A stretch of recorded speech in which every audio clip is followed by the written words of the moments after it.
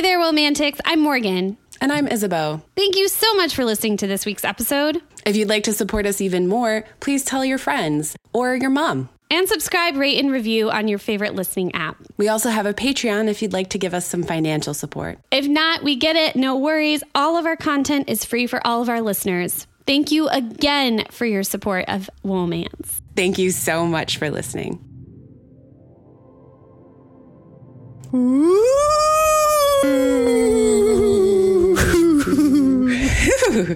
I'm Morgan. And I'm Isabeau. And this is Womance, a podcast about romance novels, about ghost chairs, about clairvoyance, about pseudoscience, about coming back way hotter after being shit on in high school. A real Jenny Craig show intro.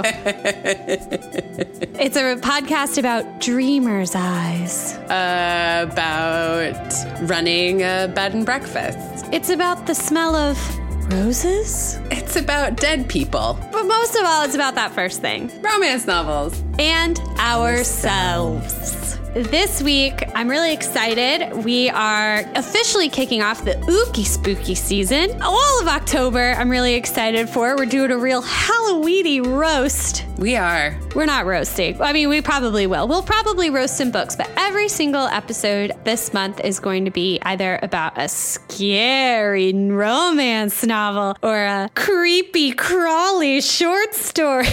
It's true. Morgan and I love the spooky season, and romance really delivers. Yeah, I always feel that we're always coming up short. Like, I saw on Instagram this listing of Halloween romance novels, and I was like, where were these when I was Googling? I don't know. They hide. And I think that's one of the things that this podcast has a real opportunity to showcase is romance's spooky side. Not like the implicit, patriarchy, misogyny stuff that definitely comes up sometimes and is incredibly spooky, but the on purpose dealing with the paranormal stuff. Right. I think paranormal is important. I would like to write Ryan Murphy a letter and be like, we don't have to deal with true crime during Halloween. You don't always have to make those episodes about real life murderers. They are among us 365. Halloween is a time for the mysterious. For the almost. The spine tingly. For the not quite. For the veil. For thin veils. Yeah. It's time for Headless Horsemen, pumpkins, being cozy, feeling like that weird edge of creep, where it's like, oh shit, is there somebody looking at me? Or is it literally the ghost Leonard who lives with me? I don't know. And now I'm curious to find out.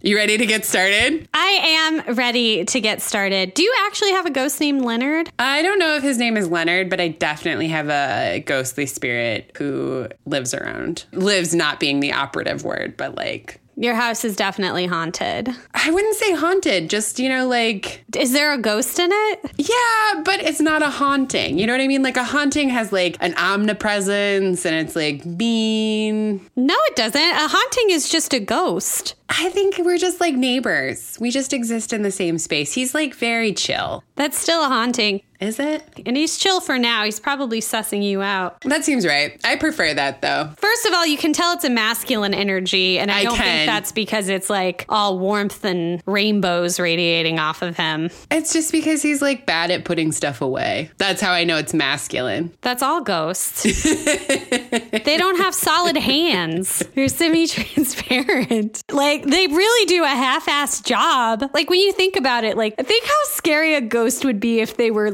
effective at opening doors. Mm-hmm. Pretty terrifying. It wasn't this slow creak. It was just a regular open or a sudden bang, which is also a thing that ghosts do. Denotes a certain amount of struggle involved in the execution. Yeah, it's not like that. So this week we are discussing Angie and the Ghostbuster by Teresa Gladden. Love Swept 644. That's right. It's a category romance. I don't think we've ever discussed a category romance on the show. I don't think we have either. I picked up this spooky little number at Love Sweet Arrow in Tinley Park, suburb of Chicago. They sell used books there, and I was really taken by the cover, which it turns out is a really accurate representation of what is inside the book. Super true. You want to read the back of the book for us, Isabeau? You know I do. Gabriel, his eyes made sizzling promises that his lips vowed to keep. Drawn to the old house by an intriguing letter and a shockingly vivid dream, Dr. Gabriel Richards came in search of a tormented ghost, but instead found a sassy blonde with dreamer's eyes who awakened old pain of his own. I resent the implication that ghosts can't be sassy blondes with dreamer's eyes. Fair, super fair. I appreciate that. Angie Parker was 2 parts angel, 1 part vixen, a sexy, skeptical, single mom who suspected a con, but couldn't deny the chemistry between them. And that's why cons work. That is why cons work. Or disguise her passionate fireworks, insatiable kisses. Determined to court the irrepressible flirt who'd gotten under his skin, Gabriel pursued her with tender fierceness, wooing the sweet tigress who protected all those she loved, but who'd never known how it felt to be cherished. Together they struggled to believe the impossible, to free the anguished spirit that shadowed their happiness. Could a century-old mystery reveal the powerful magic of love? I mean, it's pretty good. That's not bad. I would say Angie did know what it was like to feel cherished. Oh shit, that's something I want to talk about. That kind of gets into one of the topics I wanted to touch on, which was, this is our first category romance. I had some assumptions about category romance, and this really surprised me in a lot of ways. To me, I always expected category romance to be the formulaic of the formulaic, kind of where not so great writers were relegated to. But I have to say, there was a lot about Angie and the Ghostbuster that well and truly surprised me as I was reading it. And one of the things that surprised me most was just the heroine. What surprised you about Angie? She smokes. But only when she's nervous, and she only allows herself 3. But she smokes. We've never had a heroine who smoked. We have not. And she smokes on the page. Mm-hmm. It's not like she's always stumbling in from the, swinging the screen door or whatever. Mm-mm. Or stubbing something out in a Coke can. No. She's a smoker. And for 1993, I think you're right to say that is both surprising and a really pretty bold choice, especially because our hero is the one who's constantly you should quit that. She's a single mom, but in the most politically respectable way. She is a widow. But we find out over the course of the story that her first marriage was pretty unorthodox in that her husband was significantly older than her. He passed away from old age, in fact. I love that you say significant and then you don't say how significant. It was 40 years. He was 40 years her senior. He met her in an art gallery where she didn't get the job when she was 22. They were married 2 months later. So he's 62, she's 22. And they have a baby together. But she describes her marriage as really happy and some of the best years of her life. And she shares this really prescient story for me about how she had gone to college, a good state school, and gotten a degree in art history, and didn't realize that wasn't nearly enough to get you a job in an art museum or a gallery where she wanted to work. And so she was feeling really beaten down after an interview, realizing she was essentially a podunk because she didn't have the same connections as the other applicants. I remember there being something about her taste in paintings being considered quite boring and basic for the era. Yes, prosaic. Yeah. And so she feels a little out of sorts for that reason. And her husband, who's a big deal, he was a professor and was a part of a prestigious think tank. They get married after 2 months. She has a happy marriage until he passes away. That was surprising. I've never read something like that. And then she returns to her very supportive and loving family. She starts her own business with her best friend that's successful, but really she's interested in settling down again because she's very happy as a housewife. There definitely is a lot of that 90s affectation of I'm a housewife and proud of it type thing, even though she's not. And she was only a housewife, I think, for 3 years or something. But when you know. I mean, I've only been a podcaster for 3 years, and I classify it as my profession, my calling, my only goal in life. Okay. That's not true. Sure. But do you feel called to defend your podcast? professionalism to the death at like the mere drop of a hat, because like that's what Angie does. Like that's like the most 90s thing about this book, which I think is actually saying quite a lot. And like I too was surprised by like the turns of this book, but like that moment where like very unprompted, she's like, I love being a mother and I love having sandwiches when he comes home from school. I'm like, that's all I want and that's fine. And I'm like, well, okay, like you say that, but you're also the silent partner in your best friend's business. You're helping your aunt run this B&B. Like you have a lot of stuff going on besides this thing about like being a fierce stay-at-home mom. So like, I don't know, that feels like inconsistent in the same way that I find many arguments from 1993 about that. It's just like, it feels wildly unnecessary. It kind of reminds me of the depiction of Phyllis Schlafly in Mistress America, where it's Miss America. Mrs. America. Mrs. America. God, there's so many of them. So anyways, where she's always like campaigning for the right to not have to work and to be a stay-at-home mom. And meanwhile, she's always pursuing things outside of her home and has an entire fleet of staff to help fulfill the obligations of motherhood. And by the end of the book, her son is sent to boarding school. What is she going to do all day? Have another kid, I guess. Oh, yeah. That's an epilogue. That's an epilogue. Have another baby. Anyway. Yeah, the other thing I thought was really surprising about this book is that the heroine is older than the hero, which was really surprising. I haven't read that since Suddenly You. It's just not a move I was expecting in a category romance, but mostly it was the fact that the book was super generous to all of these otherwise unorthodox character traits in a romance novel. It never made a thing about the fact that she was older than the hero. It never made a thing about the fact that her husband was 40 years older than her and that they were in love. Never made a thing about her smoking. You know, it isn't until you said that this author is so generous with her characters, and I was like, yes. Exactly. That was super surprising to me as well. And it reminded me in this exact moment of Debbie Maycomer. Like, there's nothing actually in the plot that I find that surprising so much as like how deftly this author gives us details about these characters that, you know, become defining. Like, not only is Angie older than Gabriel, but she was super mean to him in high school and he had a really hard time. He sat behind her in their math class and she wasn't super mean to him. She ignored him. It was like other people were really mean to him. She ignored him. And then there was one particular moment where she gave him a stinging cut down when he had just worked up the courage to ask her to the dance and then he doesn't do it. She said he was so sweet or something. She says something sarcastic. Anyway, she feels really bad about it.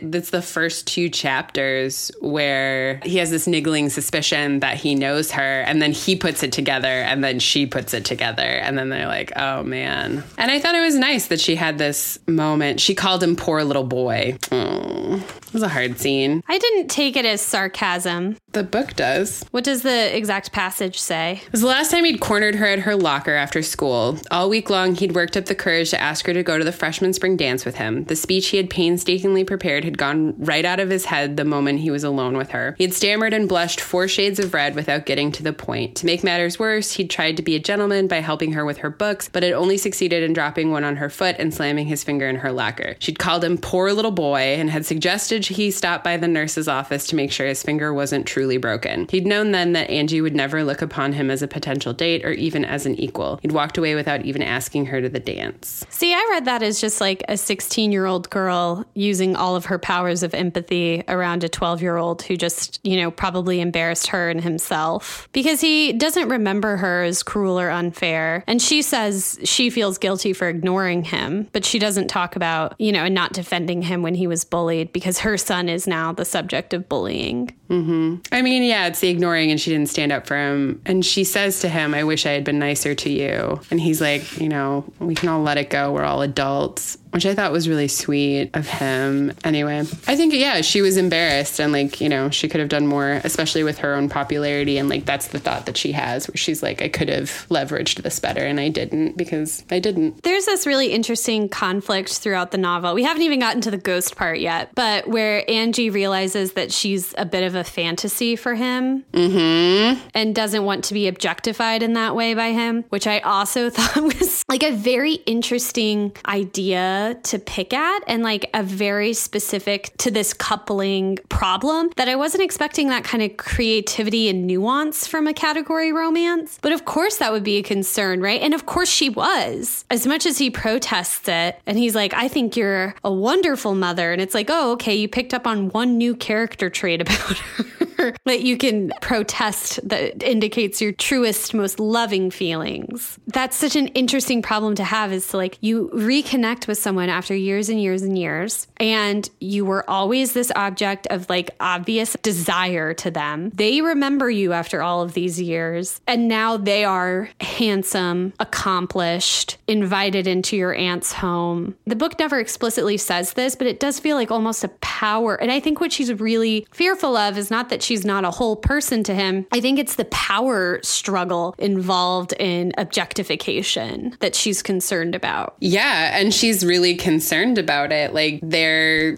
getting hot and heavy, and he says that, like, you're the dream girl I had in high school. And she stops them in the middle of what they're doing, and she's like, don't put me on that pedestal. And, you know, I'm not that fantasy. I'm not what I was when I was a teenager. And like, I need you to be here with me in this flesh and blood human being. And I think like this book surfaced something that I often think romance doesn't do enough to wrestle with, where it's like, it's wish fulfillment, it's fantasy, it's all of those things. But like, what do you do when you're being objectified that way? And like, is it even pleasurable? Right. And Angie finds that it's not, and she says so. Right. And the thing about Gabriel, or Gabe as she calls him, is that he sort of has an unfair advantage in that he is clairvoyant. But the other thing about Gabriel that is so strange to me about this category romance, because I nakedly and stupidly assumed most category romance heroes would be alphas, and he is truly a beta. And like, what that did to showcase other kinds of fantasy fulfillment was really interesting to me, especially in the fact that, like, I don't think he was particularly clairvoyant. Like, he had some particular flashes of, like, premonitions or whatever. But mostly what the book is referring to is, like, he can sense, like, the rise and fall of her emotions. But that's just being a human being. Exactly. That's what I mean. Like, it's not clairvoyance. But the book does sell it as, like... I know. The book is, like, he has this special ability to sense her. And I'm like, he's observant. He's like watching her be upset and like responding to it appropriately. But I mean, that's probably the biggest fantasy that permeates all romance, which is the idea that a man is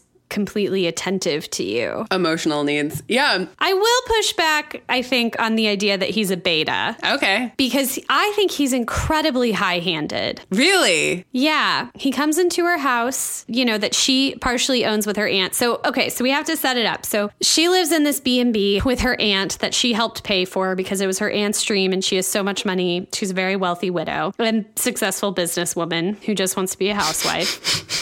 And she helped her aunt buy this B&B in their hometown. And her aunt takes a nasty slip and fall and goes to the hospital. Unbeknownst to Angie, a couple of weeks before, her aunt had reached out to this pseudoscience, what do they call it? A paranormal expert. So, yeah, but they've got like some kind of like science-y name for it. And it's at like the University of South Carolina or something. And reaches out to this guy because there's a haunting in her house and she wants to help the ghost. Angie has decided she's just going to close the B&B while her aunt's away because she never wanted to be in charge of a B&B. And in walks this guy. Mm-hmm. She's like, get out of here. I didn't invite you here. And he's like, why don't you let me stay the night? And then we'll go see your aunt in the morning and we'll see what she says. And he's like, I'm going to change her mind. And then as soon as he meets her son, he starts saying like, I understand your son. You've got to send him to boarding school. I wasn't happy until I went to a special boarding school. And then he's immediately like, you know what? Sometimes paranormal events are caused by children who are bullied. So just to be realistic, maybe your son is causing all of this phenomenon with his hormones. So maybe you should send him to a boarding school. She did not like that. Also the stuff with like, he says she has dreamer's eyes. Yeah, he says that a lot. She never talks about having a dream. She's achieved everything she wants in her life. Mm-hmm. I feel like I'm at a disadvantage to pull out examples because I don't have the book with me. Fair. here. I have the book. It's me. He works at the Institute of Parapsychology in Durham, North Carolina. He has a doctorate, but I'm pretty sure she's the one that insists he stay the first night, and then they're going to go talk to Mrs. Rule, Ivy Rule, her aunt, in the morning. Well, he's going to leave the house, and then he has that experience with the ghost where he just smells roses. And then he like can't move. Yeah, so he's going to leave. He's going to go get a hotel, and he's like, what time do you want me to meet you tomorrow? And she's like, here at 10 o'clock. And then he's like, God, why does this woman seem so familiar? I totally want to bang her. She's so beautiful. And then it occurs to him that she was the person in high school who sat in front of him in geometry. They have that whole scene. And then he's leaving. He's like got his bag. He's going back to the car. He has the first ghostly experience where he smells roses and can't move, feels desperate, but the desperation isn't his, it's the ghost's. He goes to his car. He's like packing up. And then it's Miles, her son, who's like, are you Dr. Richards? And he's like, yeah, how do you know me? And the kid's like, oh, my great aunt and I wrote you the letter. I'm at a disadvantage to point out examples because I don't have the book, but I thought he was a total asshole. There were so many times when I like scoffed out loud at the things he said and did to Angie. I mean, I think that's fair. Maybe he's like a negging beta, because like the reason why I call him not an alpha is because I guess his high-handedness is so much softer than the high-handedness I had expected, right? I expected, I guess, like a Johanna Lindsay hero. Well, that's a big alpha. Yeah, I expected a big alpha. So when he shows up and she's like, no, you gotta go, and then he like is going, and then she feels bad and she invites him back in. That's how he gets there that first night. And like, he's like constantly deferring to her. And part of that deference is because he can read her emotions, which is like whatever. But the other part of that, like the whole thing with the son, like he honestly thinks that he's trying to do Miles a solid and prevent him from being bullied because he knows that's something that she's worried about. And he apologizes when he upsets her. And I think that's like another move of a non-alpha. Like alphas don't immediately apologize. They like apologize halfway through. And he's like apologizing from the beginning. Well, he lectures her about it to the point where she gets up and leaves the diner.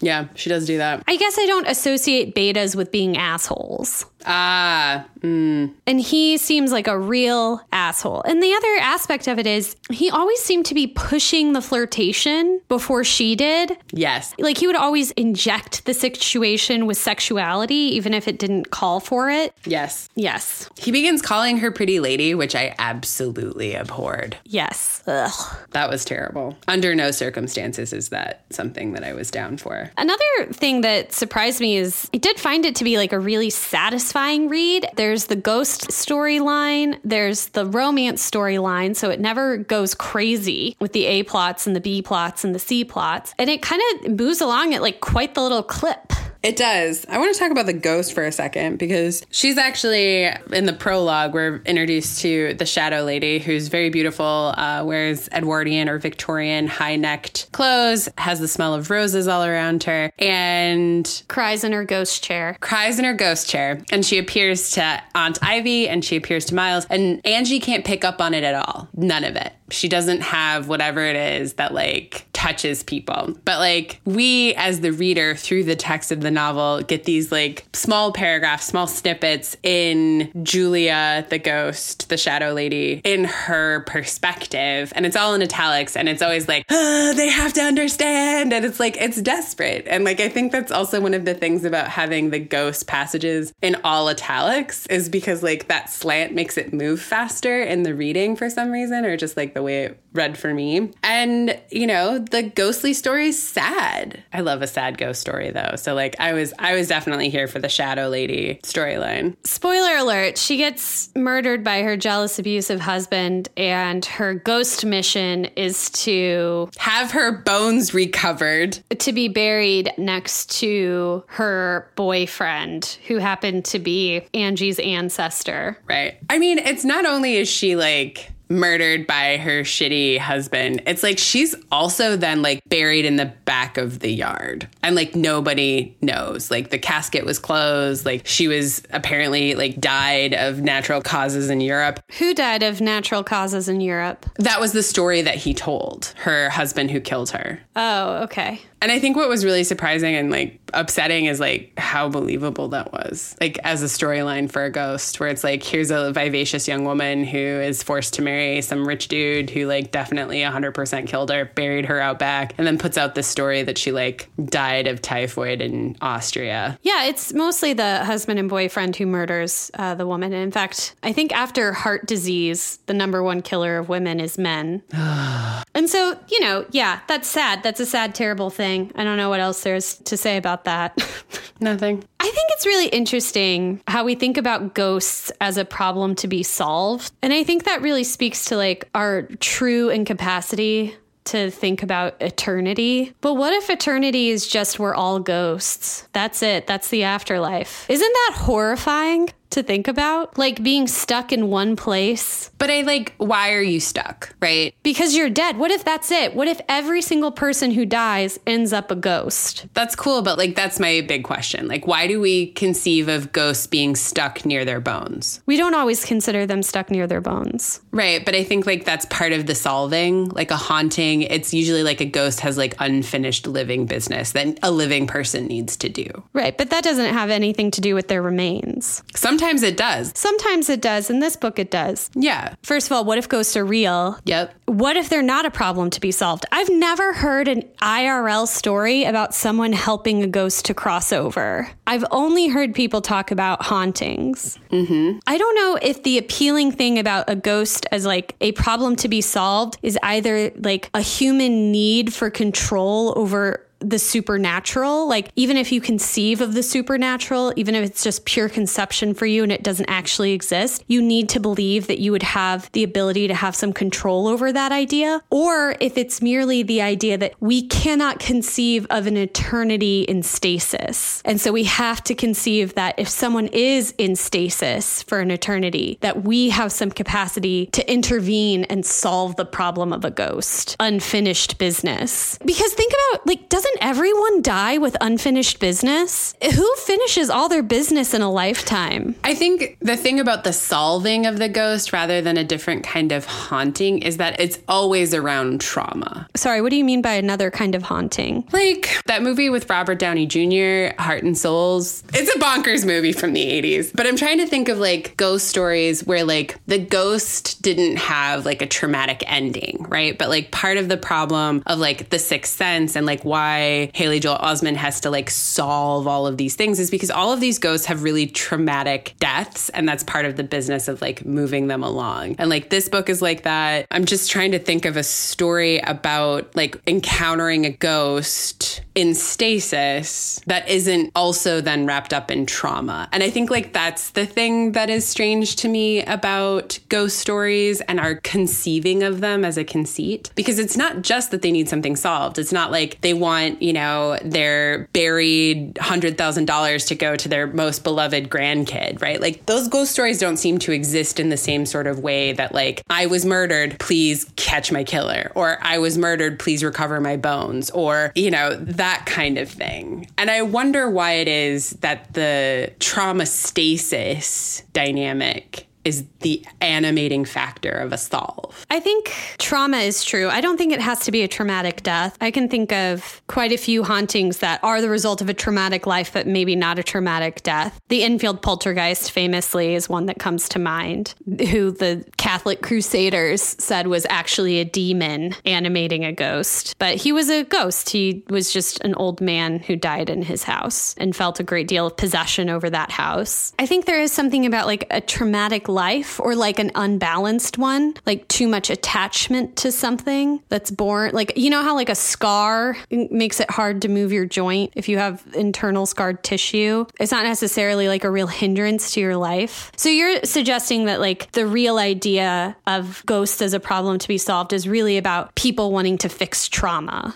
Yeah. The idea that a trauma could hold you back from eternity, or like the idea that like the tragedy is not the stasis, it's the trauma that trapped you in the stasis. Wait, the what? The trauma isn't the stasis? It's the trauma that trapped you in the stasis. So you're suggesting that it's not like the ghosts aren't always reliving their trauma? I'm trying to think of examples where like that isn't the case between movies and books and like what I listen to. I'm like not a specialist, not an expert. Like spooky things scare me a lot, so I avoid them. I am a person who likes a ghost story solved. Like that is a pleasure I have when they make it to the other side. Like the end of Ghost, when Demi Moore says ditto, buckets of tears. Well, I think that's the most important thing if we're going to talk about ghosts is to understand them as a story and not to think of them as like actual people. Because, I mean, there's no way you or I have that assurance of knowing. Right. But I mean, to like go back to your original question, it's like, what is it that drives us to have this narrative of ghosts that has to be solved? I guess like Jacob Marley isn't a ghost that needs a solve. Like he comes back from the other side to warn Ebenezer Scrooge. He's constantly living in his trauma. He is. And like, that's awful. He's like comes up from hell. Yeah. With all of his like trappings of hell, which hell would be an afterlife. And being a ghost is not the same as being in the afterlife. Right. Until they come onto the mortal plane. Right. I mean, there are lots of ghost stories that don't have a solve. That are just like, and that ghost is there. Maybe we are super smart and we're talking about how like the trauma of a past experience lives on. You know, we're describing something really not literal in a really literal way. And I think that might be part of how ghost stories manifest. Like I've been listening to a lot of lore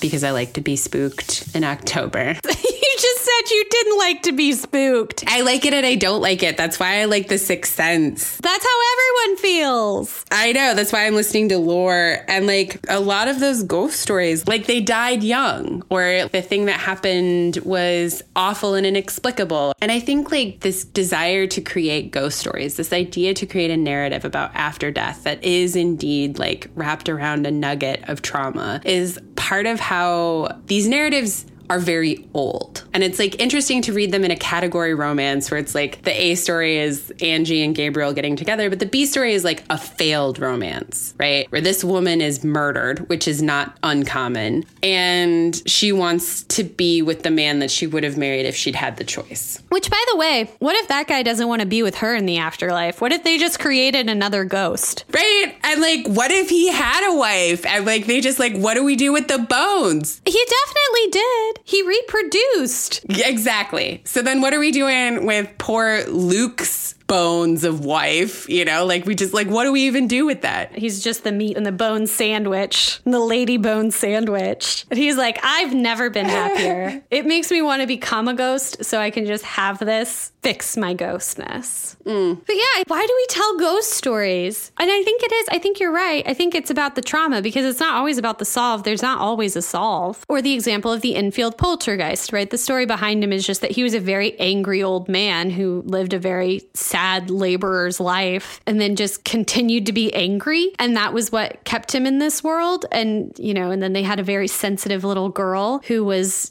doing, we have to talk about adolescence and ghosts, who like was manifesting him, whether or not you believe it's true. I think it's a really interesting story towards your point, Isabeau, because what's actually being worked through is this like repetition of a working class family with the wolf at the door, right? And now they've got this old man who just suffered that exact same thing his entire life. And now he's possessing their small daughter. I mean, that's it. I think it is just a way we can talk about trauma and how it permeates and continues. Maybe ghosts are the monster of Halloween 2020. We need to think about the fact that this trauma continues and lives on even after the story or whatever has ended. There's a continuation there, not just a continuation, a repetition. I think that's it. And like, that's where the agony of ghost stories comes in, right? Because like you talked about stasis and I'm like, why do I think of stasis as sad, right? Like there's nothing inherently sad about stasis. Angie loves stasis. All Angie wants to be is stasis. Exactly. But like, why is her stasis like acceptable in the ways that it is versus like the stasis of the shadow lady isn't? Like, why is that the tragedy? And like, I think you're right, because it's not stasis, it's repetition. And if it's like repetition without consent, where you're living like the worst kinds of your past always because you can't move past the trauma, right? Because you don't get to live anymore, right? Where you're just stuck in it. That is tragic. That is tragedy. Yeah, you can't get over it. This actually, I did write down this quote on page 121, speaking from Angie's perspective. And I think it might speak to the tie between the story of Angie and the Ghostbuster and the story of the Shadow Lady, whose real name is Julia Rose. Julia Rose. What a 90s name for a ghost. No kidding. It says, she feared never feeling that soul deep love, just as she feared dying alone. Mm-hmm. That's also so heavy and so true. Like, what are you more afraid of? Are you more afraid of dying alone, or are you more afraid of not feeling that soul deep love? And isn't that the way we get pulled in all these directions on our dating apps? It's something that comes up a lot with the elderly daters on first dates, actually. They always talk about this dichotomy and like pensioner dating, where it's like some people are looking for that next great love of their life, and some people are just looking for a friend, a companion for the end of their lives. But it's like everyone's experiencing that quandary all their lives, maybe. Mm-hmm. And apparently in their afterlives.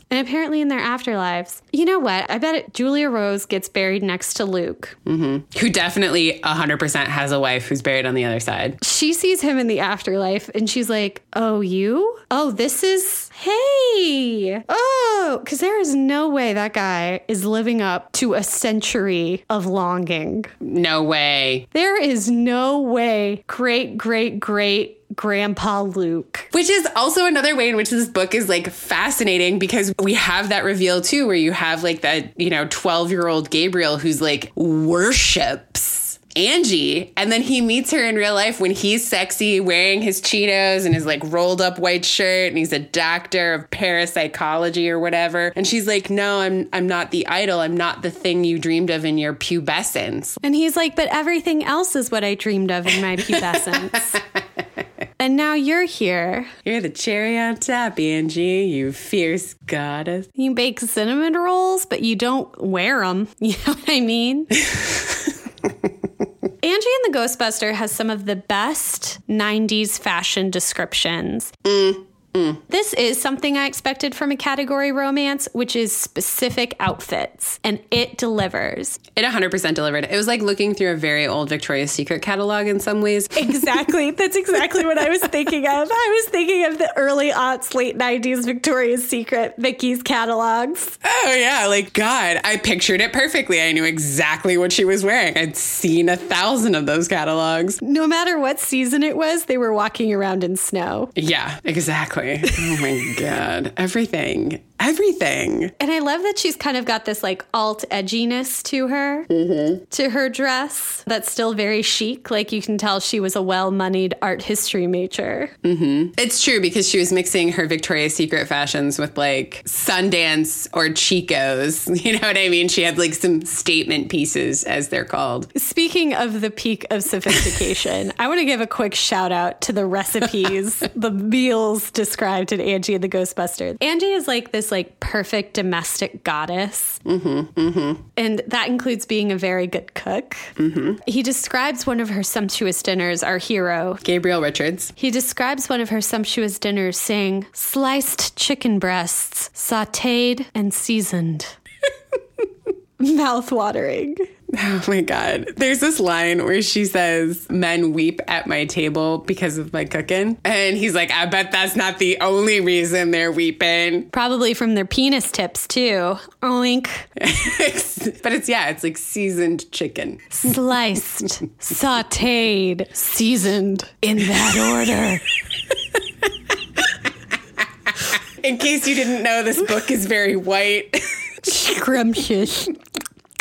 Yeah. All right. Weirdest part, sexiest part? Oh, yeah. I want to talk about my sexiest part first, because here's something I was absolutely expecting from a category romance in the 90s, and that was a fade to black in front of a fireplace. All the cozy wozies that you would ever need for this autumnal season are delivered via Angie and the Ghostbusters sex scenes. True story. So there's a fire and there's red wine. I mean, it's just like, what do you expect? Imagine everything you've always pictured lectured and been shown your whole life about lovemaking, that's what happens. I don't think they actually have sex, but they do make out on the couch. They definitely make out on the couch. She falls asleep in his arms. And also very 90s, like TV movie. He wakes up, she's all cuddled, like beautifully. Her hair is like all over him, like a beautiful mantle. I'm sure it's even described that way. And sitting cross-legged on the floor across from them in front of the now cold fireplace is... Oh no, I forgot about this part. The child, Miles, with his bespectacled face. He's basically like Macaulay Culkin. And he goes, you cuddling my mama? Are you my daddy now? Yeah, that's like exactly what he says. This brings me to my weirdest part of the book, which is exactly that. Miles is so horny for a dad. Just the worst. Third tragedy of the book isn't the dead woman in the backyard. It's fucking Miles. It's like, dude, as soon as he marries your mom, he's shipping you off to a boarding school. He's told us about it. We know. So he could get her pregnant with his own baby. He doesn't care about you, dude. Second best, least loved. Hey, you know I'm never gonna replace your spot with your mom. I'm just her friend. You're her special guy. I packed your bags. Now you're going to go to that special school. Gonna go to a special school. Same one I went to. You can talk about all the bugs you like, kiddo. I turned out really cool and well-adjusted. Just ask your mom about all the weird sex jokes I made to her once I figured out she was someone I masturbated to when I was in middle school. Don't worry, it's super chill. I really like cinnamon buns. I love cinnamon buns. I love fucking your mom, who was my high school dream girl and I know nothing about. And I love sending you to boarding school. Bye. Yeah, Miles is also my weirdest part. Although close running with her describing the happiest years of her life being married to a man 40 years older than her who picked her up while she was crying as a vulnerable 22-year-old in an art gallery. Didn't love that. Did not. But Miles is truly a weird child. And I was picturing him like Macaulay Culkin from My Girl. So I also imagined that he would die by bees. He was fragile. Sometimes I think about the many medical maladies my lover was born with. And if I ever feel like he's out of my league, I just remember if this was 200 years ago, he would have been dead by now. And I'd still be kicking. It's true. And people would be super interested in my Zaftung bod. And my palest skin. You look so healthy. Can you digest dairy? Pretty well. Is the honest answer to that question. Let's get a farm upstate. Wait. Like, do you mean cow dairy? That's right. I'm pretty good at digesting dairy from the biggest thing we milk. I'm dying. Sheep's milk? It's like it never even happened. It might as well be an apple to me. My incredible guts. Goat's milk? Yeah. Don't mind if I do. What else you got for me? Motherfucker, I drank the milk of an oat. This is assuming I time traveled. I've drank the milk of an oat. You don't know my life, man. My body is a wonderland. I'm trademarking that right now. TM. You don't know what a wonderland is yet, but people are going to owe me some money. 700 years from now, a douchebag not unlike yourself, sir, will owe me some money. Anyway, I don't know why you traveled 700 years back in the past. That doesn't seem like a good time. It wasn't the best choice. I really was hung up on my ability to digest dairy, and I didn't realize that they would understand it as witchcraft immediately. Only if you were in a certain latitude would they understand it as witchcraft / superpower. If you were in other latitudes, they'd be like, yeah, that's right. Sister Morgan pooped mere hours after drinking all that milk. Healthy. I want those genes on my farm. Clearly, she's made a pact with the devil himself. God. The end of The Witch, the devil does ask her if she likes butter. Maybe it was about digestion, not about like providing her with luxury, but being like, no longer a problem, sis. All the butter you want. None of the farts. None of the farts. Wow, that took such a weird turn. But I think we made our point. Miles is weird. Miles is so weird and fragile, as you say. Definitely lactose intolerant. Can I actually, my weirdest part, just to take all the space in the room, my weirdest part is probably that I was never satisfied by Gabriel saying, I love you for the woman you are now. It's like very much a case of telling and not showing. Like he keeps making the speech, but then he's like, you're a bad mom, send your kid to boarding school. Or like, oh, these cinnamon rolls are delicious, doesn't feel like a sufficient acknowledgement of her womanhood.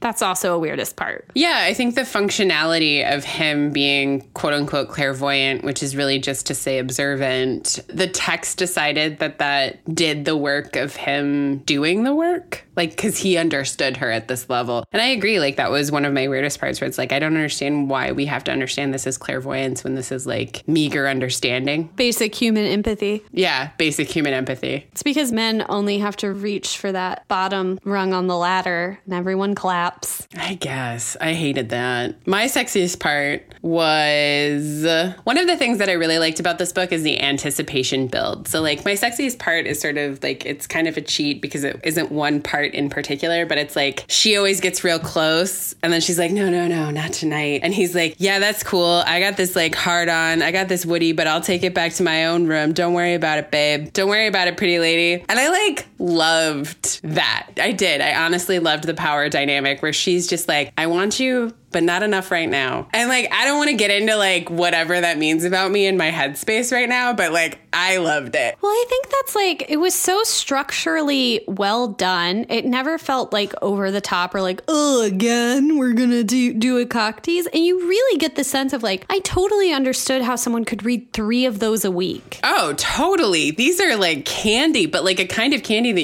you look forward to. Yeah. Think about like a time before, Netflix, which we lived in, but feels so hard to remember. Like your daytime television shows, like the soaps maybe took up like 2 or 3 hours of your day if you were watching a lot of them. Daytime talk shows, like you couldn't watch more than one at once and they all aired at the same time. It doesn't actually take that long to clean a house once you get good at it and you do it every single day. It doesn't take that long to, And so these category romances were a way of filling that void for entertainment and comfort during the long hours when your kids are at school, when Angie's were at home. And it's really clear to me, having read one, how it worked. I think people in Romancelandia brag a lot about their consumption, their book consumption, which we don't get to do because we're reading for a podcast. I think that's why I don't read as fast as other people. But, if you were reading category romances in the same amount that you were like reading these modern romances, gosh, you could clear them. Jeez Louise. 1 a day. Oh, easily. And like, especially good ones. And like, I can see how you would look forward to your stable of authors, like, especially because like, there's this thing in the paratext where like, you can send out an entry form to like get your next 2 free and like sign up for your monthly book subscription. And enter a raffle for a romantic getaway. Totally. And like, you get 6 books a month, which is like a lot, but like the kind of consumption of this book and like something that I want to think about in terms of pulp.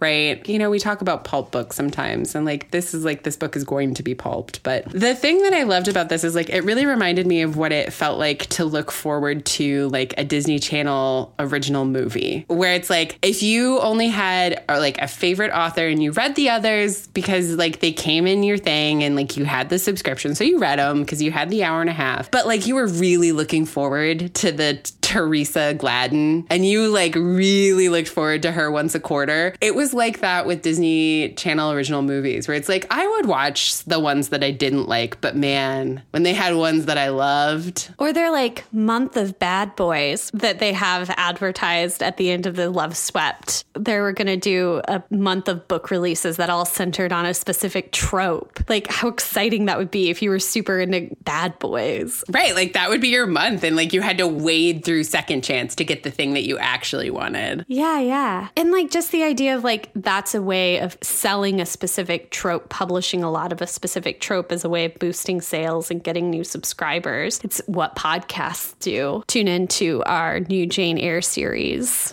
So here's actually a big question. Is it a womance or a no-mance? This is a womance for me. I would 100% recommend this for other people who are looking for spooky romances. Gabriel's not my favorite. And frankly, like Angie's not my favorite either. But like there's enough in here that's like fun and worthwhile that I think is like a spooky romance. Definitely. Womance. Yeah, the ghost story delivers. The love story works out. I really loved Angie. I loved her so much as a heroine. I feel like she really dug into my mind with her cigarettes and her slouchy black clothes and leggings. Like, even though it's politically like, for me, like her real defiance in her life choices and feeling scrappy about them. Yeah. And being willing to storm out of a diner when a guy gets high-handed with her about her child rearing. Mm-hmm. I thought that was really interesting. Yeah. She seemed like a really whole, rich person in a way that I don't think heroines are as often as heroes are. Yes. Angie was not a stand-in. Yeah. I would say this is definitely a surprise womance for me. 4 out of 5 ghouls. 4 out of 5 ghouls would recommend. All right. With that, loosen your stays. But never your principles. Mwah. Whoa, golly gee. Thank you so much for listening to this week's episode of Womance. Womance is hosted by Isabeau. That's me. And Morgan, that's me. Production is by Nick Gravelin. Our web mistress is the incomparable Jane Bonzak. And our illustration and logo were created by Mary Reichman. They're the best. If you'd like to follow, creep, or connect with us on our social media platforms, you can find us at mans_woe on Twitter, womance on Instagram, or email at womancemail@gmail.com. You can also hang out on our amazing website at womancepodcast.com. You can support us by using our code to visit our sponsors or go to our Patreon where we are Womance. Womance is officially part of the Frolic Podcast Network. Discover more podcasts just like our own centering on romance and reading at frolic.media/podcast. Until next week. Mwah.